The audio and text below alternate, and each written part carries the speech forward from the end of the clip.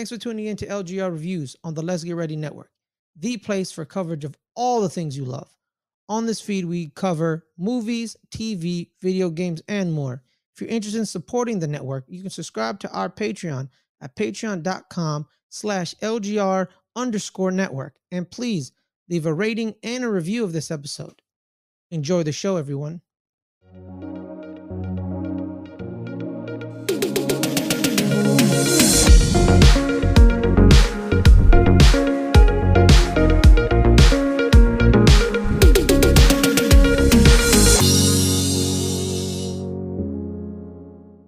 Hey, what's going on, everybody? Welcome back to another one of our Walking Dead reviews here on the Let's Get Ready Network. I'm here, as always, joined by my Any Given Schmo Day co-host, Corey Cameron.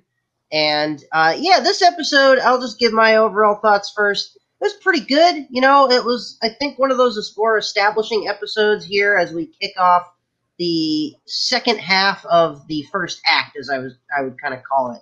But we did get some follow-up from previous episodes, some more stuff with the different groups that are kind of on their own paths here, with the Commonwealth and with Maggie and Negan, and with the Alexandria group as well. So I will introduce Corey here and get his thoughts. How are you doing today, and what did you think of this episode overall? I'm doing great. I actually love this episode, even though it was kind of you said it's a little more of an establishing episode. There's a lot of moving parts in this episode, and a lot of different storylines kind of took place and moving forward. And I'm good to be talking with you about it, and great to dig in here. So I'm great. Yeah, absolutely. I love talking about this show. It seems like there's not as many people watching it, which is unfortunate, because for those of us that have stuck with it for 11 seasons here, I feel like we're really getting rewarded here at the end. And a lot of really good stuff to like in this episode.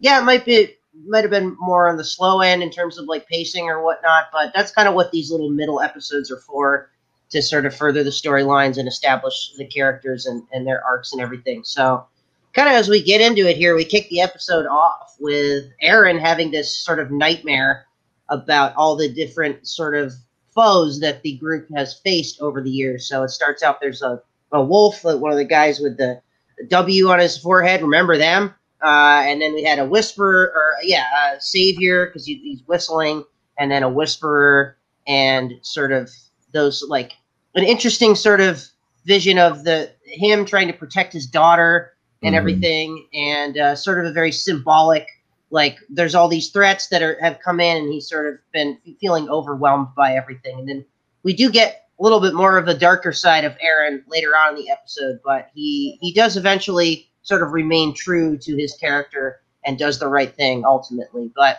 I definitely liked some of the stuff we got with Aaron in this episode, and especially this opening. I thought it was really well shot and edited and everything, as always on this show. Props to the production team. But he's definitely one of those more like background characters in earlier seasons, but very, very important character, because he was one of the ones that sort of brought them into Alexandria initially. And so I definitely like when we get more with him. And so I really like what they did with Aaron in this episode. What about you, Corey? Yeah, I'm same with you. And like kind of piggybacking off what you just said, Aaron's been at Alexandria. Like he's the main guy who brought people in, and he was like the scout for them and people coming in, and kind of in this new role that he has now of like protecting, getting Alexandria back on their feet, trying to find food, trying to stay and preserve Alexandria. In that case, it's wearing on him pretty hard, because they have nothing at the moment, and the walls are not holding. The walls are coming down. The walkers are coming in, as we see here too. And things are just at the breaking point, or they've actually been at their breaking point right after the war ended, and people are just scavenging and kind of figuring out what to do now. And it's really getting to Aaron, and we kind of see his character being tested really when they walk in, or they come across the hilltop and this whisperer that they find there. And he really gets pushed to the edge when he gets tested with the whisperer there. So and ultimately we see Carol kind of pulling him out of that, because she really just went through that with Alpha. So it was interesting to see kind of him taking that turn, just because he's been through so much now.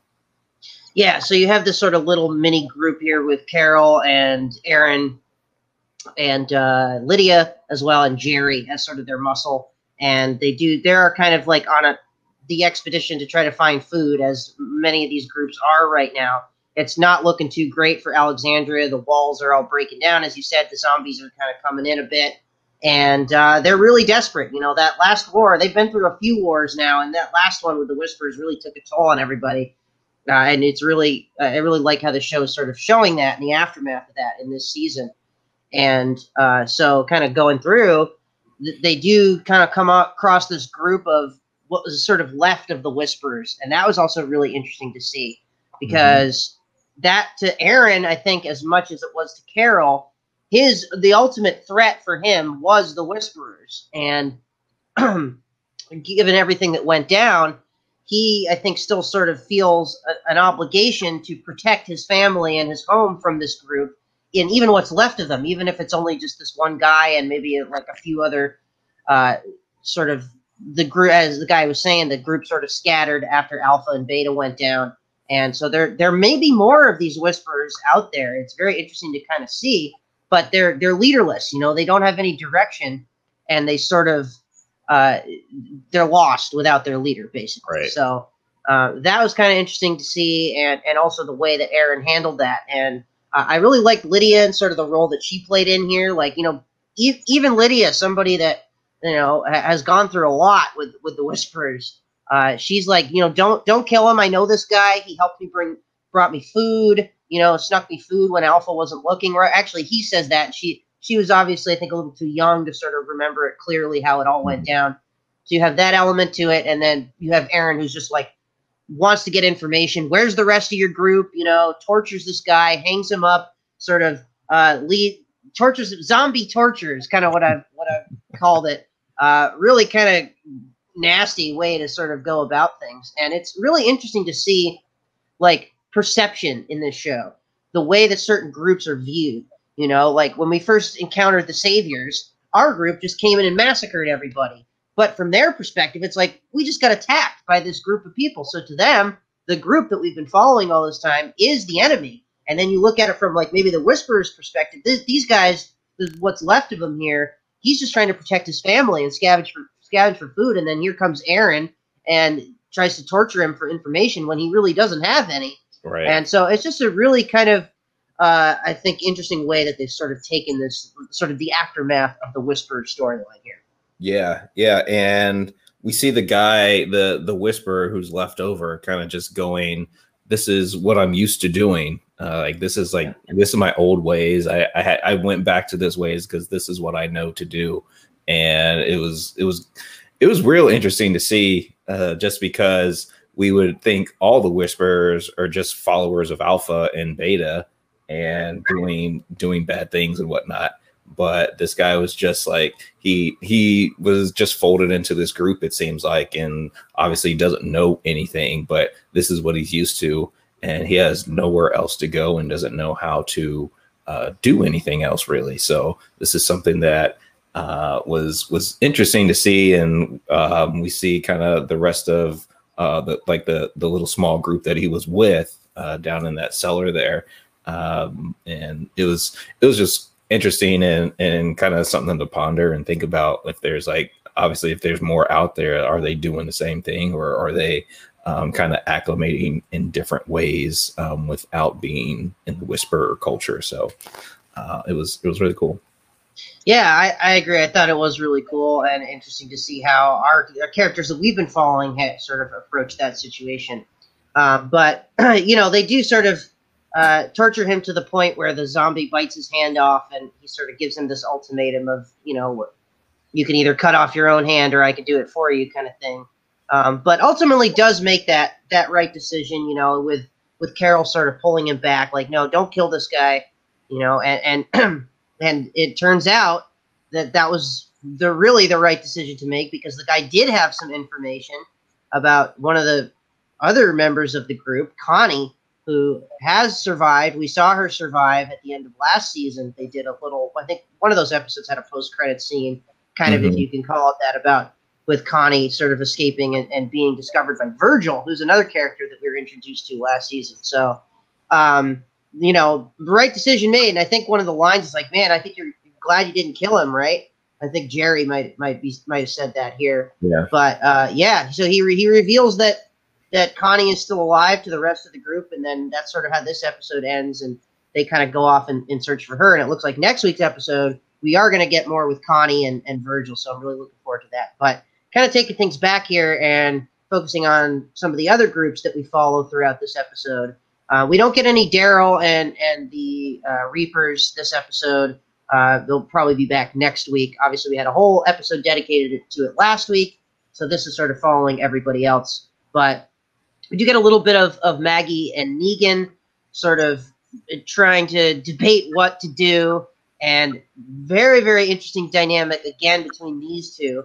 I think the chemistry between Jeffrey Dean Morgan and Lauren Cohen has been great this season, and what that they're able to do with their characters, and really just back and forth, like what is the right thing to do here. Negan wants to just bring what the supplies that they have left, or that they found. He wants to just bring them back to Alexandria and be done with it.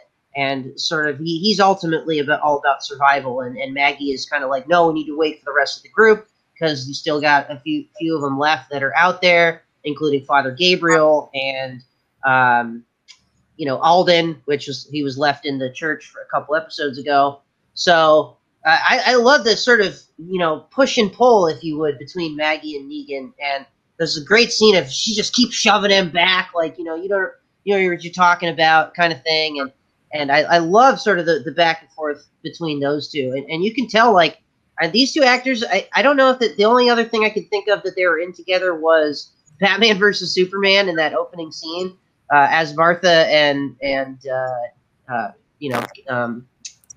I forget his Thomas Wayne. There you go. So they definitely have some chemistry, and they have built it up quite a bit over the show. So props to both of those actors for doing what they did in this episode. But really sort of interesting to see how that dynamic is still evolving throughout the show. Like, there's certainly a level of trust that's been earned, I think, a little bit with Negan for Maggie, giving him the gun back, I think was the big gesture there. Yeah. And he saved her life, I think, when they were rummaging through the mall and everything and trying to escape the walkers there. But just they're still at each other's throats a bit here, and you can tell that Maggie, despite everything, she still really wants to fucking kill this guy. So there's definitely that. I don't think that's ever going to go away in her mind. So what did you sort of think overall about that scene between them, the two in the little cabin there, and sort of their relationship right now as it stands in this episode? Yeah, I think Negan is really wanting to fight for Maggie's respect, is kind of what I see here. And they are doing this push and pull. He doesn't want to give off any more than he has to her, because at that point she's just going to run all over him, basically. And she's so headstrong about this mission that they're on, and wanting to do the right thing, get the food for Alexandria and the rest of the other groups, that Negan's just like, all right, let's just go back, have what we have, and bring them what we got. But when the preacher comes in, he's just like, oh, let's just stay. Let's stay on the mission. And that was kind of like the confirmation for Maggie to do that. And Negan was just like, all right, kind of thing. And he was just like, I'm outvoted here. Yeah, he's outvoted. So that was that there. This kind of storyline, this certain storyline in this episode was kind of the least interesting to me personally. because maybe it is kind of setting up, and there wasn't really any type of outside threat for them this episode. It was more of that internal struggle between them. But seeing that and trying to and all of this is kind of leading to, and I know we're probably going to talk about the Commonwealth next, and everything's kind of leading to the Commonwealth and just in their dialogue and just not having anything right now. And it looks like the Commonwealth has everything that they need in their community. So it's kind of leading to that point, and you kind of see little trails of where that is kind of leading to. But it's just trying to get there now is the story to watch. So I'm excited for what's to come for them. But like I said, this pairing or this mini group in this episode was kind of the least interesting to me. Yeah, I don't think as much happened sort of with them. I mean, we know what happened to Preacher now, or Father Gabriel, so that's kind of at least one thing. But yeah, I think that it's going to be that you were saying you think everything's going to kind of lead towards the Commonwealth, and I think that's kind of where we're headed as well. This sort of big convergence between everybody there, and sort of seeing how that goes down. Because I mean, as we saw in this episode, it's a pretty big community, and similar to the comics, 50,000 people or something, and they have everything. They have all the resources that you would all ever need. You just need to follow the rules, right? And that's a very interesting sort of stipulation there. But what we've seen as well, there's a very rigorous process in terms of bringing people in. But I'm interested to see if the Reapers end up in the Commonwealth. That could be very interesting. Maggie's group, obviously, everybody from Alexandria. We have a few of our characters in the Commonwealth already, which we'll talk about here. But it's just very going to be kind of, I don't know, man. I feel like everything's leading towards the Commonwealth as we go, sort of, as you said. So, yeah, we did follow up on that quite a bit. I think if the Maggie and Negan stuff in this episode is probably the least interesting, I would say the most interesting stuff is what we got at the Commonwealth. So they're all sort of been brought in.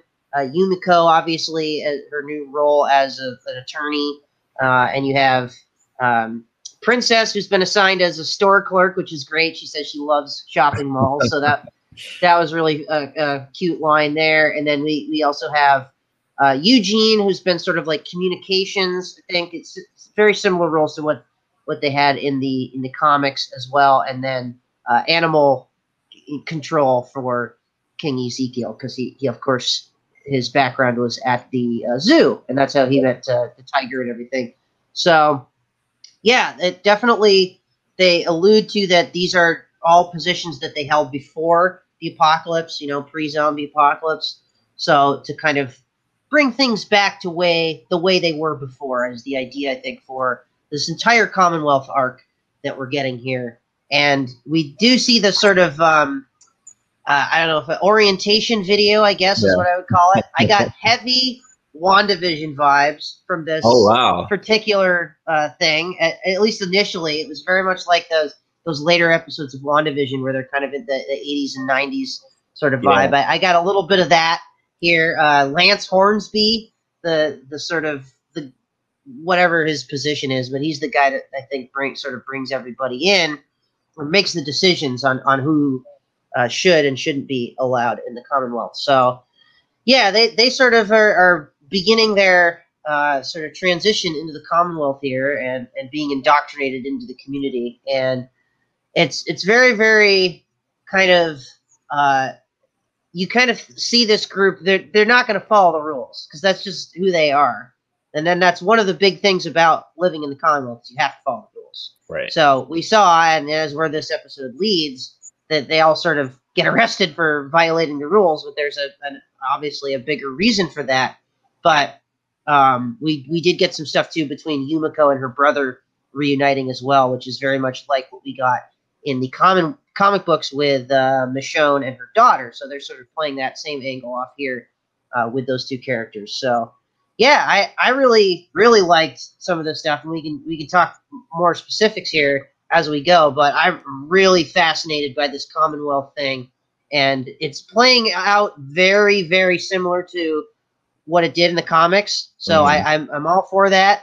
A couple little tweaks here and there, as I said about the characters with Yumiko and her brother, but I'm liking what I'm seeing so far here with this Commonwealth arc. What about you, Corey? Yeah, same here. Same here. And we get kind of just pushing it forward. We also get to see kind of more interaction with Eugene and Stephanie, and trying to get to the radio there and communicate back to Alexandria, and they ultimately do for a brief second. And they contact Rosita, and Judith is there as well, and they get maybe a minute of conversation, but they get cut off, and Mercer and his goons, I would call them, come in and arrest Eugene and Stephanie, and just get in for violation there. So that kind of made me wonder if Stephanie was doing that the whole time. Like, was she sneaking in the whole time? Because that has not been clear as well.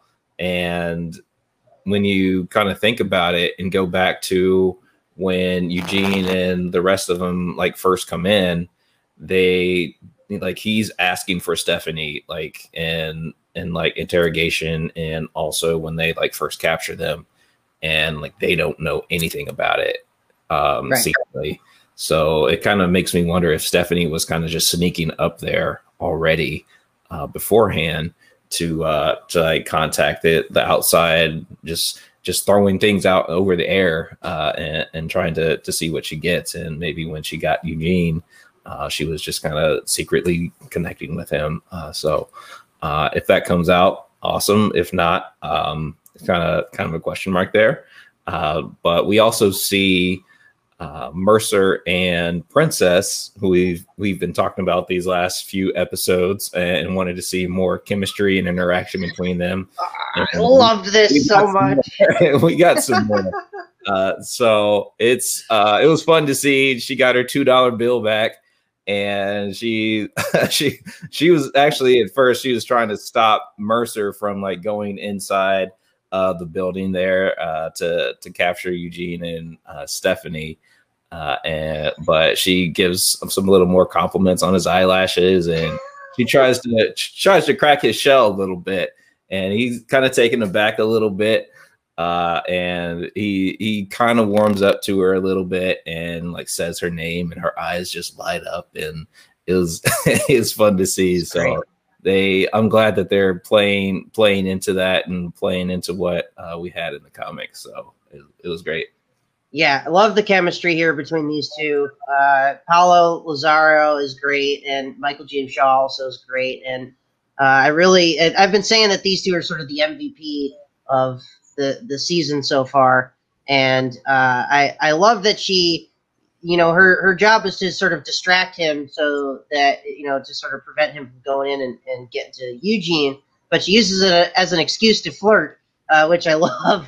And it definitely seems like they're headed towards the same direction as they did in the comics with these two characters. So I'm all for it. I'm really, really looking forward to seeing these two and how they interact more as the show goes on. But, I think that it's going to be really sort of exciting to see where they go overall with this, with all the stuff that's going on in the Commonwealth, because it's all extremely important, and the sort of the scene with the radio and contacting Rosita was interesting because, as I pointed out in I think one of our earlier reviews, they didn't know that the war was over. They think that the Whisperers are still attacking Alexandria and attacking the group. So Rosita, one of the first things she says is the war is over. But then there's sort of that cuts out and there's static, and Eugene's not really sure if he heard that line or not. So they might still think the war is going on even with that line, but we're not exactly sure yet. So that'll be interesting to see. And yeah, it's just the Hornsby character is another one that I kind of am interested to see, because if I remember correctly, I don't think he was in the comics. I could be wrong, but don't think so either. I'm not sure. So, but Yeah. he seems like the guy. So there, you have an interrogation, a little bit of an interrogation after they get arrested at the radio, and he comes in, and you can tell he's like one of the guys in charge, and he sort of argues with the like lawyer guy that's in there. Says, "No, release them. I'll take care of it." And the guy's like, "No, I can't, sir. I understand. I can't do that." And he kind of fights back. He's like, "Do you realize who you're talking to here?" And he's like, "I'm gonna go get Mercer." And that's sort of kind of where we leave off here. But that's a character. I mean, he seems like on the surface he's there as a force for good, but there's some sneaky shit going on with some with ulterior both him and with Stephanie, as you pointed out. I'm not really sure. She seems like there's something going on with her too. Like I'm curious to see. Yeah, but if you're looking at the Commonwealth side and like the Mercer and the, we'll call them stormtroopers group, you can kind of see their side of if these people who have only been acclimated here for a day go up there and try to communicate with other people. You can kind of see from their sides like, hey, we don't completely trust you yet. And if you're going to go up there and just sneak behind our backs and try to contact us, like, what makes us think that you guys aren't threats to us? And there's even a bigger group in the Commonwealth out there to try to take us over or try to start something with us. So you can kind of see their point, or at least I can kind of see their point of view of doing that and going up to arrest them from that side of things. So it's definitely warranted to go in and arrest, but we just know from our group that we've been with all this time that they are trying to contact our people, that they need help, and Alexandria is in dire need of some help right now. So and they just need to kind of explain that. They need a chance to explain that to the Commonwealth officials, if you will, and trying to get that word to them. So it's good to see if they want to play that out there. And it's also nice that they are good, close friends with their own personal lawyer that they can bring in the form of Yumiko. And really like that scene that we got with Yumiko and her brother sort of in the bakery shop. And she's sort of asking him, like, wait, you're not a surgeon anymore? You know, that was sort of his thing. And he's like, but I love baking, and I love I'm the happiest I've ever been. When was the last time you saw me this happy? So it looks like the Commonwealth on the surface, as I sort of was saying, is a place for good. And we're at a really sort of unique place, I think, in the story where you have everybody in Alexandria. They really are in desperate need. The Commonwealth has what they need. How are they going to sort of negotiate and become part of that group and also give back at the same time if maybe the Commonwealth does ultimately decide that they're going to help Alexandria? So really sort of curious to see where that goes and sort of how that sort of all gets played out. But yeah, I think that a couple other quick things I want to talk about in this episode.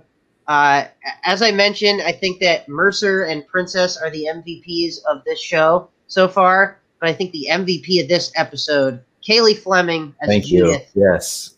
What a great, oh man, poor little girl, man. Like, you know, she's been through a lot, and the last thing that she needs is to get bullied by some stupid kids in Alexandria as they're trying to fend off a whole bunch of zombies. One other thing interesting that I did notice, there's no shortage of random giant dudes with hammers that can bang on walls. Like we had the one guy that bought it that got bit a few episodes ago, and that was banging in the train. He was like trying to bang down the door. But you had like two just random giant dudes in this episode as they're trying to put the fence back up. So that was kind of one little funny note that I had. But Judith here, I think, got some really, really good stuff in this episode, and some really, I think, important character development for her. Because as I kind of mentioned, she's getting bullied, but don't fuck with Judith because she's got a sword.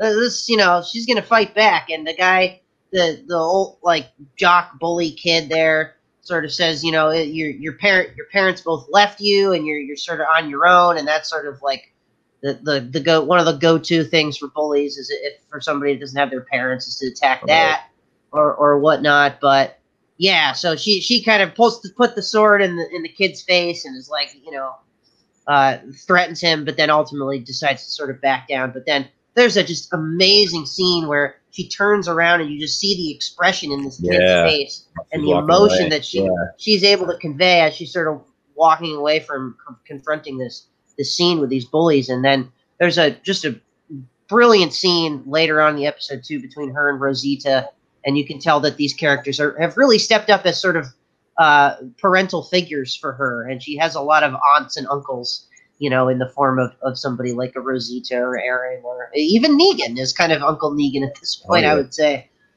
So man, Kaylee Fleming, props to this kid, and she's going to be really something, I think, because like, you know, she's been in Force Awakens as young Rey. She was on the Loki series as young Sylvie. So this kid's got a very, very bright future, and I hope that she doesn't fall into sort of those same patterns as a lot of child actors do, and really has a very successful career, because she's so great, and I think that she can do some really, really great things as an actress.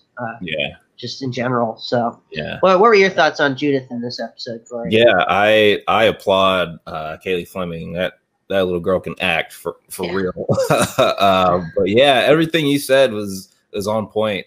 Her and just her emotions, her just emoting this episode and crying and showing like the pain on her face of being bullied and going through what she's going through, and kind of she stood up for herself first, but it really got to her when she kind of walked away, and that's kind of when it hit her that all of her loved ones are not here, either have passed on or just not in the community with her and just out in the world right now.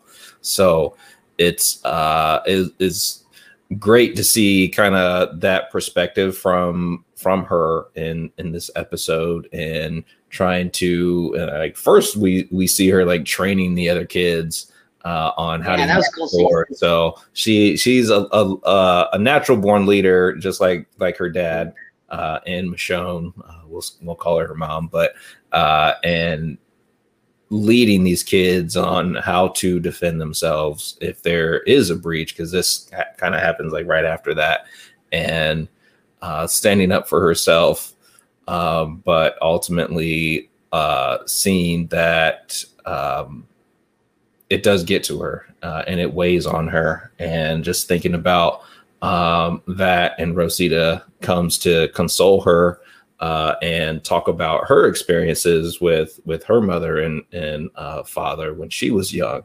and it kind of consoles Judith there, and is just a powerful scene. It got to me for sure, and just thinking about the people that I love and the people who have passed away that I love, and the memories I've had with them, and if just thinking if I were Judith's age, like what would I be thinking about those people, and if those memories would ever fade away, and they ultimately don't. So it's great to see, and I applaud Kaylee Fleming for all of that there.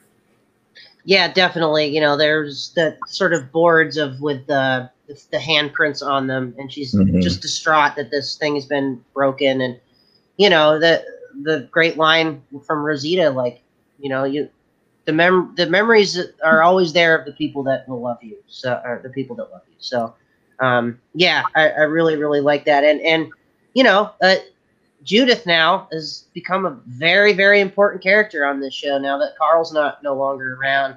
Right. And as we saw her training the sort of the next generation, I would say, of Walking Dead characters, you know, Herschel, and we also had Gracie, who I forgot was the little baby that when they slaughtered the Whisperers, there was like a baby. Right. And then was adopted by Aaron and his partner there. So I totally forgot that was the same kid, and then oh wow, because I was watching the after show stuff with Angela Kang when she was talking about that. Oh right, the Gracie kid, Aaron's daughter, that's that little baby from the Savior Master. So that I was like, wow, I totally forgot about that. So interesting to see that sort of next generation sort of be the seeds being sowed there. And again, if you've read the comic book, you have a good idea. Think of how this is all going to end. That last episode potentially being an adult Judith sort of flashing back and recounting the stories to her children or whoever it might be.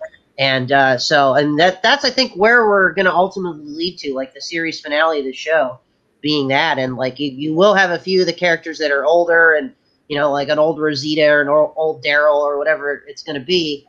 And sort of to see an adult Judith, like maybe a 30-something-year-old Judith interact with those characters, I think is going to be a really, really interesting way to sort of cap off the show, if that's indeed where they go, if they sort of follow that same arc from the comic. So, I think that's pretty much all I got for this episode. I thought it was a good episode overall to sort of set up what's coming next, and I think that things are really going to ramp up next week and then in the last couple episodes that we get here in this first 8-episode chunk. So any final thoughts, Corey?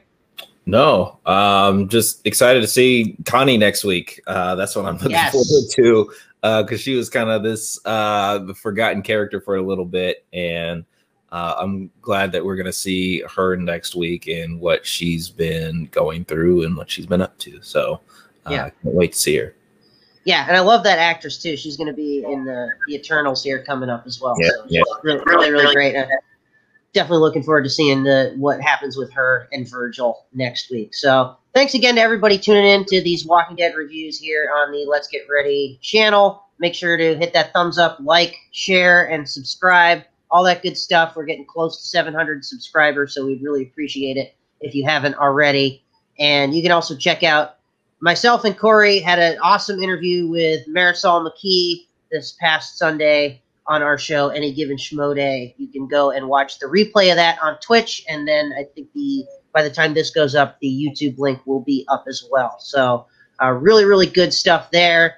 And I got a big episode of the Dropkicks coming up this Saturday. I'll be talking about my experience at the AEW Arthur Ashe Stadium show coming up this week. Nice. So I'm going to be talking about how it was being in the crowd and everything, and just the sort of overall experience. And you'll probably see some footage from the show as well. So I'm gonna edit together a little compilation thing there. So make sure to stay tuned for all that. You can find me on Twitter at DaganSB. That's DAGANSB. And on these Walking Dead reviews, and on Wednesday nights with Justin talking AEW, and on Saturdays and on the tailgate, and all over the place here on the Let's Get Ready Network. Corey, what about you? Where can everybody find you, and what do you got going on coming up? Corey Cameron Visuals, Instagram, Corey Cameron Viz, Twitter, CoreyCameronVisuals.com, also stereo.com/Corey Cameron. You'll see me and Dagan again this Sunday talking with Schmodown competitor Marisol McKee, who has competed in the singles title match. If you guys are Schmodown fans, if not, check out the movie Trivia Schmodown. It is a lot of fun if you love movies and wrestling. So that's where you can find me. Absolutely. Make sure to go check that show out here on this channel as well. And until next week for Walking Dead Season 11, Episode 6, we'll see you then. Hey, what's going on, everybody? Welcome back to another one of these Walking Dead reviews with here. Let's start over. I screwed that up. Take two. I did it again. God damn it.